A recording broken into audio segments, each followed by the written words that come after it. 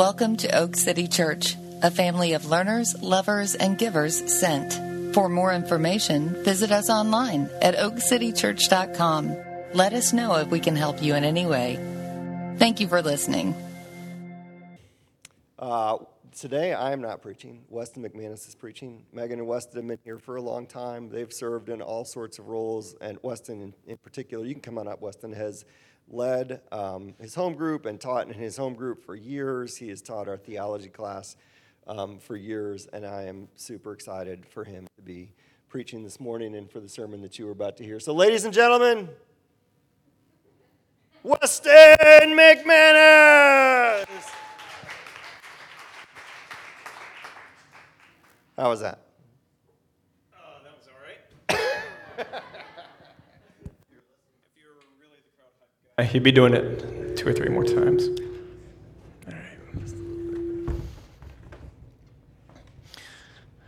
All right. Good morning, everybody. Good morning, people online. Thanks for being with me for the next 3.5 hours. I'm Weston, and I like to joke when I'm a little bit nervous, so... Thanks, Jeff, for allowing me to give a sermon today. I'm really honored. And the reason, for those of you who don't know, that I've had enough time in the past couple of months is because I resigned from my position in late May. I resigned from my job because I got a new boss, and he wanted to do things that way, and I wanted to do things that way, and couple that with the idea that I feel like God called me a couple of years ago to burst the bubble of where I was at. And it was a relatively quick exit. So I've had time to prepare and write a guest sermon, and I'm really excited about it. I'm really honored, so thank you, Jeff.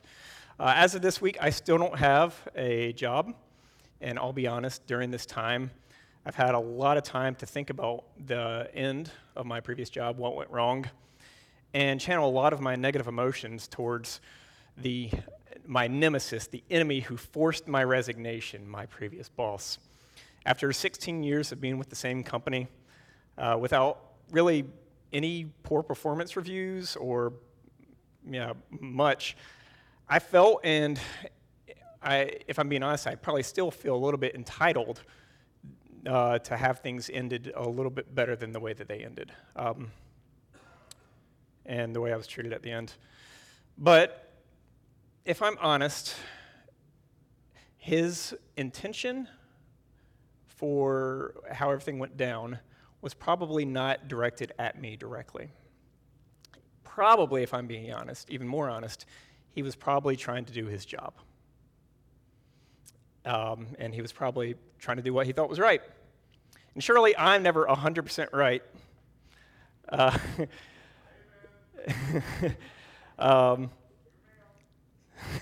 Thank you. So I was forced to answer the question, why did I spend so much time demonizing him? And it started me answering I started theorizing about the question. Theoretically, was he my enemy? Is he my enemy? What is an enemy? Or who is an enemy? One of the things that I was able to do this summer was to volunteer at the Raleigh Dream Center in part of their homeless mission. I've only done it once. If anybody else is interested in that, come and talk to me because I really want to do it several more times. So if you're interested, come talk to me a little bit later. But anyways, one of the biggest takeaways was a conversation we had with a guy who knew his scripture. And at first, it was a little bit contentious, but it really got very aggressive towards the end, not because we were on the same page, but because we were in opposite directions. Now, he's a black Hebrew nationalist, which I'm not going to get into the finer details of what that means, but basically because of my race and my bloodline, he did not think that the character of God was described as not being loving and only that salvation was only for people who attained that certain bloodline. So we ended up obviously debating a little bit about God's character. I mean, he knew the scriptures, he knew the New Testament. And we told him that, hey, man, Jesus in the New Testament, he's about love. That's why we're out here. We're here to love you. To which he he said, man, you don't love me. How do you love me? And after we disengaged, I thought about that. After I went to sleep that night, or on the way home, I thought about it. I went to sleep thinking about that. Like, man, how am I supposed to love this guy? It's clear, like, he was angry, and I was an enemy to him. So it got me back to this whole theoretical, like, if somebody's an enemy, do I get to choose them? Do they choose me? What really makes an enemy? And how should I be loving them? And then a couple weeks later, I heard Timothy's story here at church. For those of you who hadn't heard his story, it's pretty amazing. But Timothy is Jeff's neighbor, and he was raised in Egypt, Islam, and he converted to Christianity. And as a result of his conversion, he was beat to a bloody pulp by his community. But when he was up here talking a couple of weeks ago, you could see the love and compassion that he had for those people. And I thought to myself, man, that's no longer theory. That's practical. That's practically your enemy and how to love them. That's awesome. I want to be like that. So what I want to talk to you today about is how do we practically love our enemy? And in the end, I want you to remember three things: the Sermon on the Mount, Common Grace, and Ted Lasso. And if you don't know what or who any of these things are, hopefully you'll learn something today at the end. I've learned a lot preparing for this, and at the end we'll have a bonus of how you can actually love somebody this week. So, love your enemies. This is the verse that has been the root of my wonder.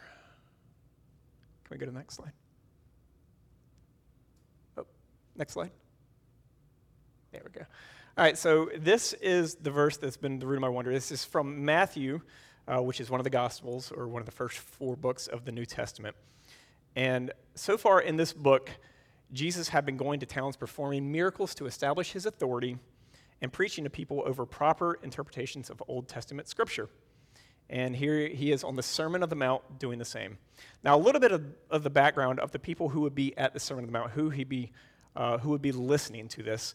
In the time frame of where they were at, it was underneath the Roman Empire, and the way that it was split was basically a 3% ruling class and a 97% have-nots. There was no middle class, which is like mind-boggling for me to even think about because of where we live at today. So if I'm in this story, I'm probably going to be associating myself more closely with the 3% class. But that's not who Jesus was speaking to. He was speaking to the 97%, which is why he starts the sermon. Can you go to the next slide? Next slide.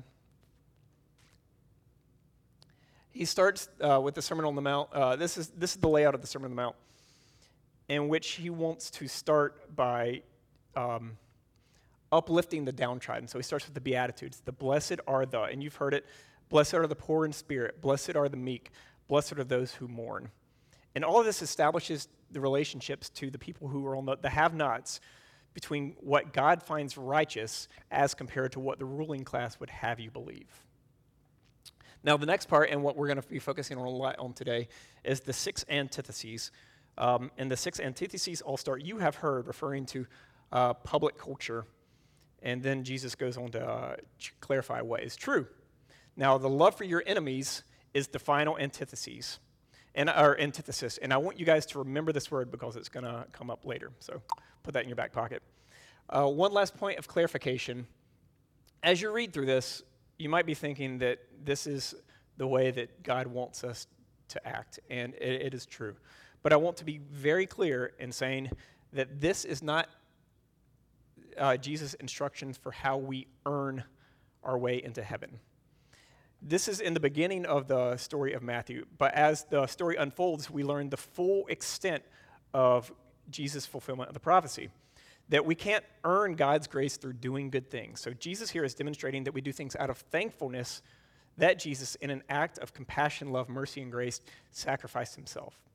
Like if you're dangling off a cliff and somebody pulls you up from that cliff, you're probably going to want to make them dinner to show appreciation. But them pulling you up off the cliff is not contingent upon you making dinner for them that night, or that you make them dinner every Friday night thereafter. He's not going to throw you back off the cliff as part of that deal. But to show thankfulness, we want to do things that he says are good things. We want to make dinner. So this is the analogy, and I'm going with it, so you guys are going with it too. So back to the passage. You've heard that it said, love your neighbor and hate your enemy.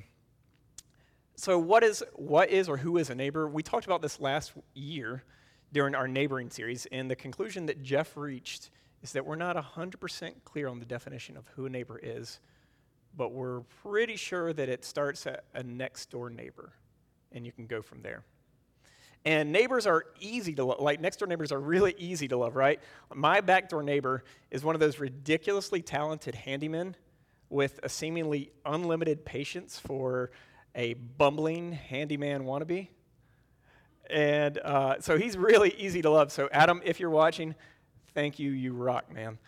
But to a Jew in attendance at the Sermon on the Mount, they would understand what the common interpretation, what they have heard as a neighbor is meant to be the Jewish community, which by contrast would make all non-Jews an enemy, according to the doctrine that the Pharisees were teaching. Now, the Pharisees were the kind of the ruling authority on a lot of the Jewish church at the time. And the Pharisees taught that they were honoring God by despising other races. And the interpretation comes from Deuteronomy, in which God had explicitly told the Jewish, as they were re-entering the Promised Land, to eliminate the tribes surrounding the Promised Land. And that is really, really difficult to hear. It's difficult for me to work through, and I hate to skim through that because there's so much depth to unpack there. And it certainly sits heavy on my mind and probably a lot of yours minds too. But I do want to be clear, and this is what Jesus is making clear, that nowhere in the Old Testament does it say to love your generic neighbor and hate your generic enemy. The big takeaway is that scripture that the Pharisees were misinterpreting was for a certain time and place. And so Jesus sets the record straight here. So what is the broader implication of this correction about our definition of an enemy as it pertains to us today? Is it your boss or your previous boss? Is it a homeless man who yells obscenities at you? Is it a group of Muslims beating you to death? Is it a guy who just cut you off in traffic? Could it be your neighbor? Honestly, so when I started this whole thing, I wanted to really focus in on the definition of what an enemy was. It was really important for me to find out what the definition of an enemy was so that I could understand how I'm supposed to love them. But what he's doing here, what Jesus is ultimately doing here is saying, don't worry about the definitions.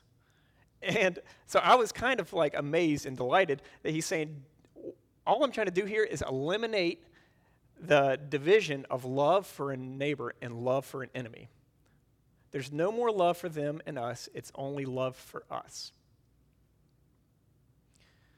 Now, just to camp out here for a minute, Jeff and I had discussed when I was preparing for this that in our society today, it's highly polarized, and it's really easy to pick a side and feel comfortable that there's a large number of people that probably agree with you, and that the rest of the people are probably just trying to be difficult to us or get in our way.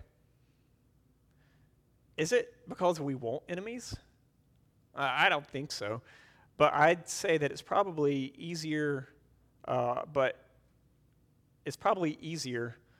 to have an enemy than to admit that we have our own shortcomings.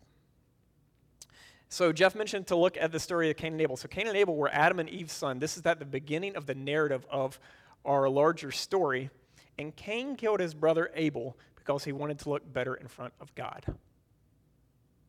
Even from the beginning of our narrative, we desperately want to be told that we're good and create enemies to contrast ourselves, to make ourselves look better in front of God. Or to not just in front of God, in front of other people. That's what we do. So smart versus dumb, black versus white, donkey versus elephant. Jesus is saying to eliminate the contrast. Authoritatively proclaiming to eliminate the contrast. So why should we love them? You may have heard this before, but it's really important here to distinguish the difference between the word used for love here. Now, English, we're really lazy about the use of the word love. I love God. I love you on my wedding day. I love avocado toast. Like, we are really linguistically uncreative. And but in the Greek translation, the best translation we have of the Old Testament, they actually had 3 different interpretations of love that we translate in our English Bible to love. And that is romantic love, or eros, brotherly love, or philos, or philios, and agape, which is love for God. So what is actually being said here is, you have heard that it is said, agape your neighbor, but I tell you, agape your enemies, and pray for those who persecute you. Now, why on earth should we agape love our enemies? Well, the next verse tells us here, because of common grace. Now, common grace is a term that I had never heard before until prepping for this, but I'm so excited about it that I'm going to tell you guys, and hopefully you guys will remember this. So the next verse is that could you go back real quick? Thank you. He causes his sun to rise on the evil and the good, and sends rain on the righteous and the unrighteous.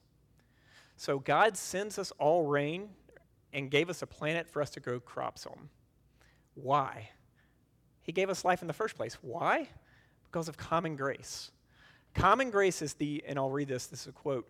Common grace is the idea that all men have certain benefits in life. God is not dealing with them according to what they are or according to what they do to him. He loves us absolutely disinterested in what is in us, which is it's mind-blowing. So why is Jesus telling you to love your enemies? Is it to turn them into friends, to gain favor because of pacifism? If you're nice to them, they'll be nice to you. Well, remember, this is agape. This is not philios or eros. This is not even like. You don't have to like your enemies, which is great because I don't get along with everybody, and I don't like everybody, and I'm assuming that's the same for everybody else in the room. But I must love them because God loves them as much as he loves me. Our treatment of others must never depend upon what they are or upon what they do to us. And this is absolutely foolish.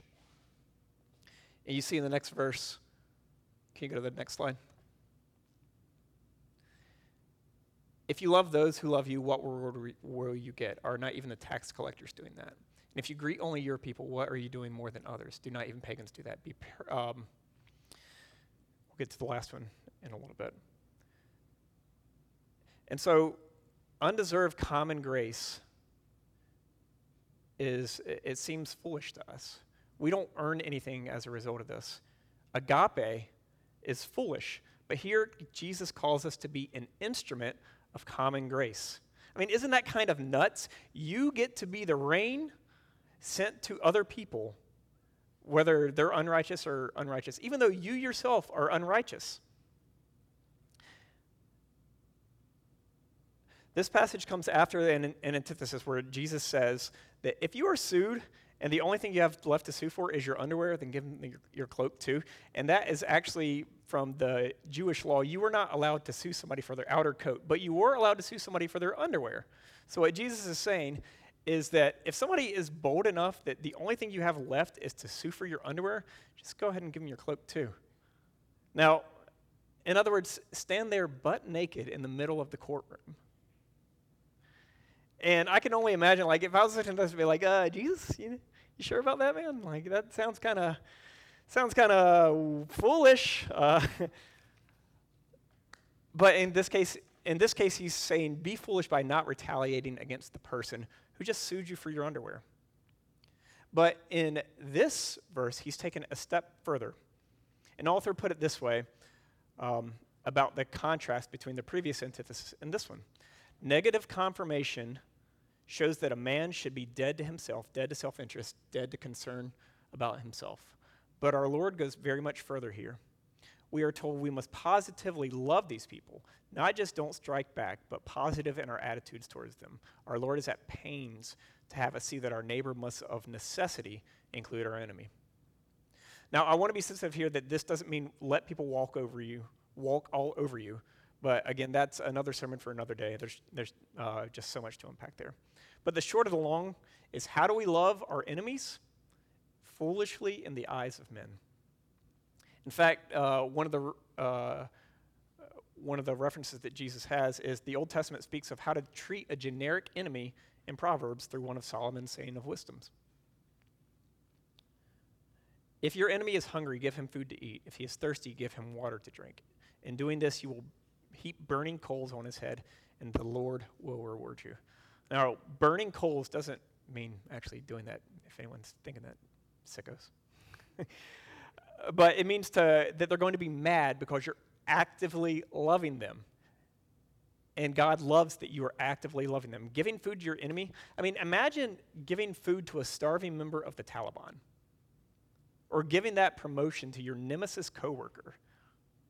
It seems foolish, and we're called to do things that seem foolish to give glory to God. So, speaking of foolish, has anyone watched Ted Lasso? Got a couple people. Got Ted Lasso over here. There he is. All right. If you haven't heard about it, you've probably at least heard about it because it's this cultural phenomenon. It's a show on Apple TV about a Jason Sudeikis, who is a successful college football coach who goes over to England to be the coach of a professional soccer team. So it's a classic fish out of water trope, but it's absolutely hilarious. And what makes it different, the reason that I'm bringing it up today, is the only reason you tune in to watch is because you can't help but love Ted Lasso. And Ted Lasso is a bit of a Jesus archetype, wanting to love everyone at the risk of personal sacrifice, often saying things that look extremely foolish to those around him. Now, the analogy stops when we see his own imperfections, but it is someone you are genuinely rooting for because of the positive values associated with his ability to show love and forgiveness so readily. And I hate to give spoilers. I'm not going to be that guy, so I'm going to keep this generic as possible. That the climatic scene of season 1 comes in an act of complete, selfless forgiveness. And you get to watch the dominoes fall as it affects the character arcs of all the characters in the story positively. And it's not through slapstick comedy, it's through genuine heartwarming scenes. And it's not even sitcom cheesy. It's realistic enough that you start to imagine a world with more Ted Lassos. And this is what this is what we were promised as viewers of the show, that we were pleasantly rewarded that if we allow ourselves to invest into this basically realistic character, that he wouldn't let us down, unlike every other TV show or series that we've been watching recently. Now, originally, I was going to mention just the archetype and highlight the Christ-like qualities, but then I read this review by a critic, and based on his Twitter feed, he's presumably non-Christian. But the insight that he gave was it's too brilliant to ignore, thinking about that this is coming from a non-Christian perspective. So he first quotes a woman from the Marketing News in 2015, and then about why we don't want to get let down by putting our faith into a story. And so she writes, right now there aren't really any, and this is kind of long, so just bear with me. I promise we're getting there. Right now there aren't really any prescriptive, aspirational narrative stories because we've woken up from 2,000 years of it. So you hear the cynicism from the general non-Christian culture right there. We were fools. Yeah, Martin Luther King Jr. was cool, and I guess Gandhi was cool, but most of these things like Nazism, communism, and capitalism, and all the isms were all just really manipulative stories. We don't trust the storytellers anymore, except in very few circumstances. Even our movies are about time travel, moving backwards, because we just don't want to go down that single path. And the critic continues, without a sense of narrativity, without beginnings or endings, without arcs and goals, we found ourselves stuck in a state of presentism. This is reflected in all the fiction of the last 20 years, from The Sopranos to Game of Thrones to Lost to Seinfeld to Family Guy to the multiverse of the DC and Marvel transmedia franchises. Our fiction keeps us suspended in a perpetual state of right now. No goals, no growth, no catharsis, and we had fun for a while, living in a reality devoid of narrative patterns. And here's the reflection about Ted Lasso. I think we're once again ready for prescriptive and aspirational narratives. We ache for noble goals and for forward motion. And I think we're seeing a socio-cultural shift in our pop culture like Ted Lasso. There will always be pessimists and nihilists. Ted Lasso doesn't present a world without bullies and naysayers, but we can choose to reject that worldview. I do. And the best way to fight it in our fiction and our everyday lives is to model antithetical behavior to it. There's that word. You know, when one gets gloomy about the state of the world, and I do, the best antidote is to go out and do something kind. This critic, assumably non-Christian, is saying here that our world that we occupy is most yearning for antithetical behavior acted out. So I may disagree with the very last word kind here, but I think the gist remains absolutely the same.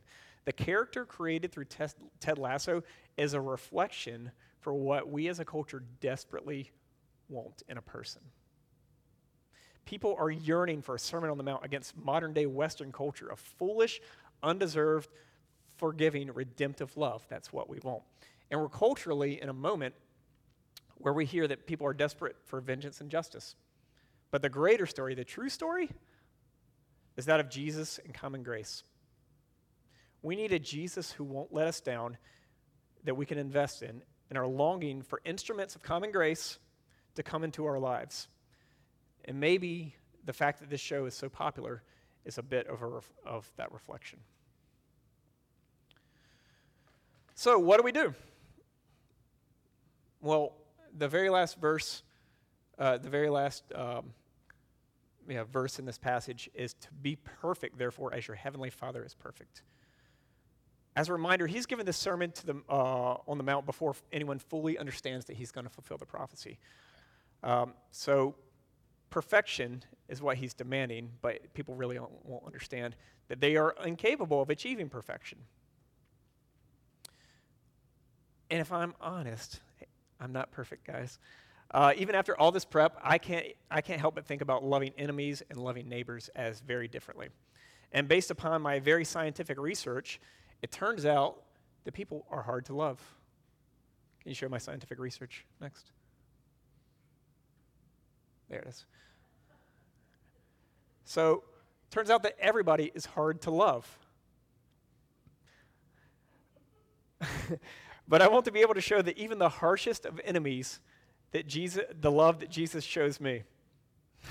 Y'all digesting it now? You see the UNC thing? Okay. If I ever wanted to get to the point of agape, someone who wants to beat me up for my beliefs, then I'm a long way from that. And I'm personally the type of guy that needs to step incrementally. Maybe you're a person that can go and just jump to the very end of this. I'm not. I recently read a study that people don't even want to write thank you notes because they were afraid of looking foolish.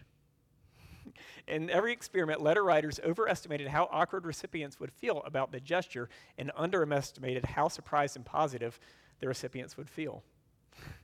According to the study, they conflated their competence of being able to write the note versus just doing the act. And I'm sure I fall in there. And anyone else? That's just kind of nuts. Just to reiterate this, as one author put, the Sermon on the Mount is not a form of self-improvement. It helps us to envision a different identity for ourselves and for this world, and help us to commit to concrete enactments of God's grace, justice, and life-affirming giving purposes for everyone. So what are the concrete enactments that we can do? How can I lasso myself towards antithetical action that uses me as an instrument of common grace towards my enemies? Well, we have action items. One of my favorite things about our home group is at the end when we assign action items, and that's basically, hey, here's your homework for the week, and when you do it, text everybody on our WhatsApp chain and let us know that you did it. And I'll be honest, man, those little buzzes on my phone are like by far the best part of my week. I absolutely love them.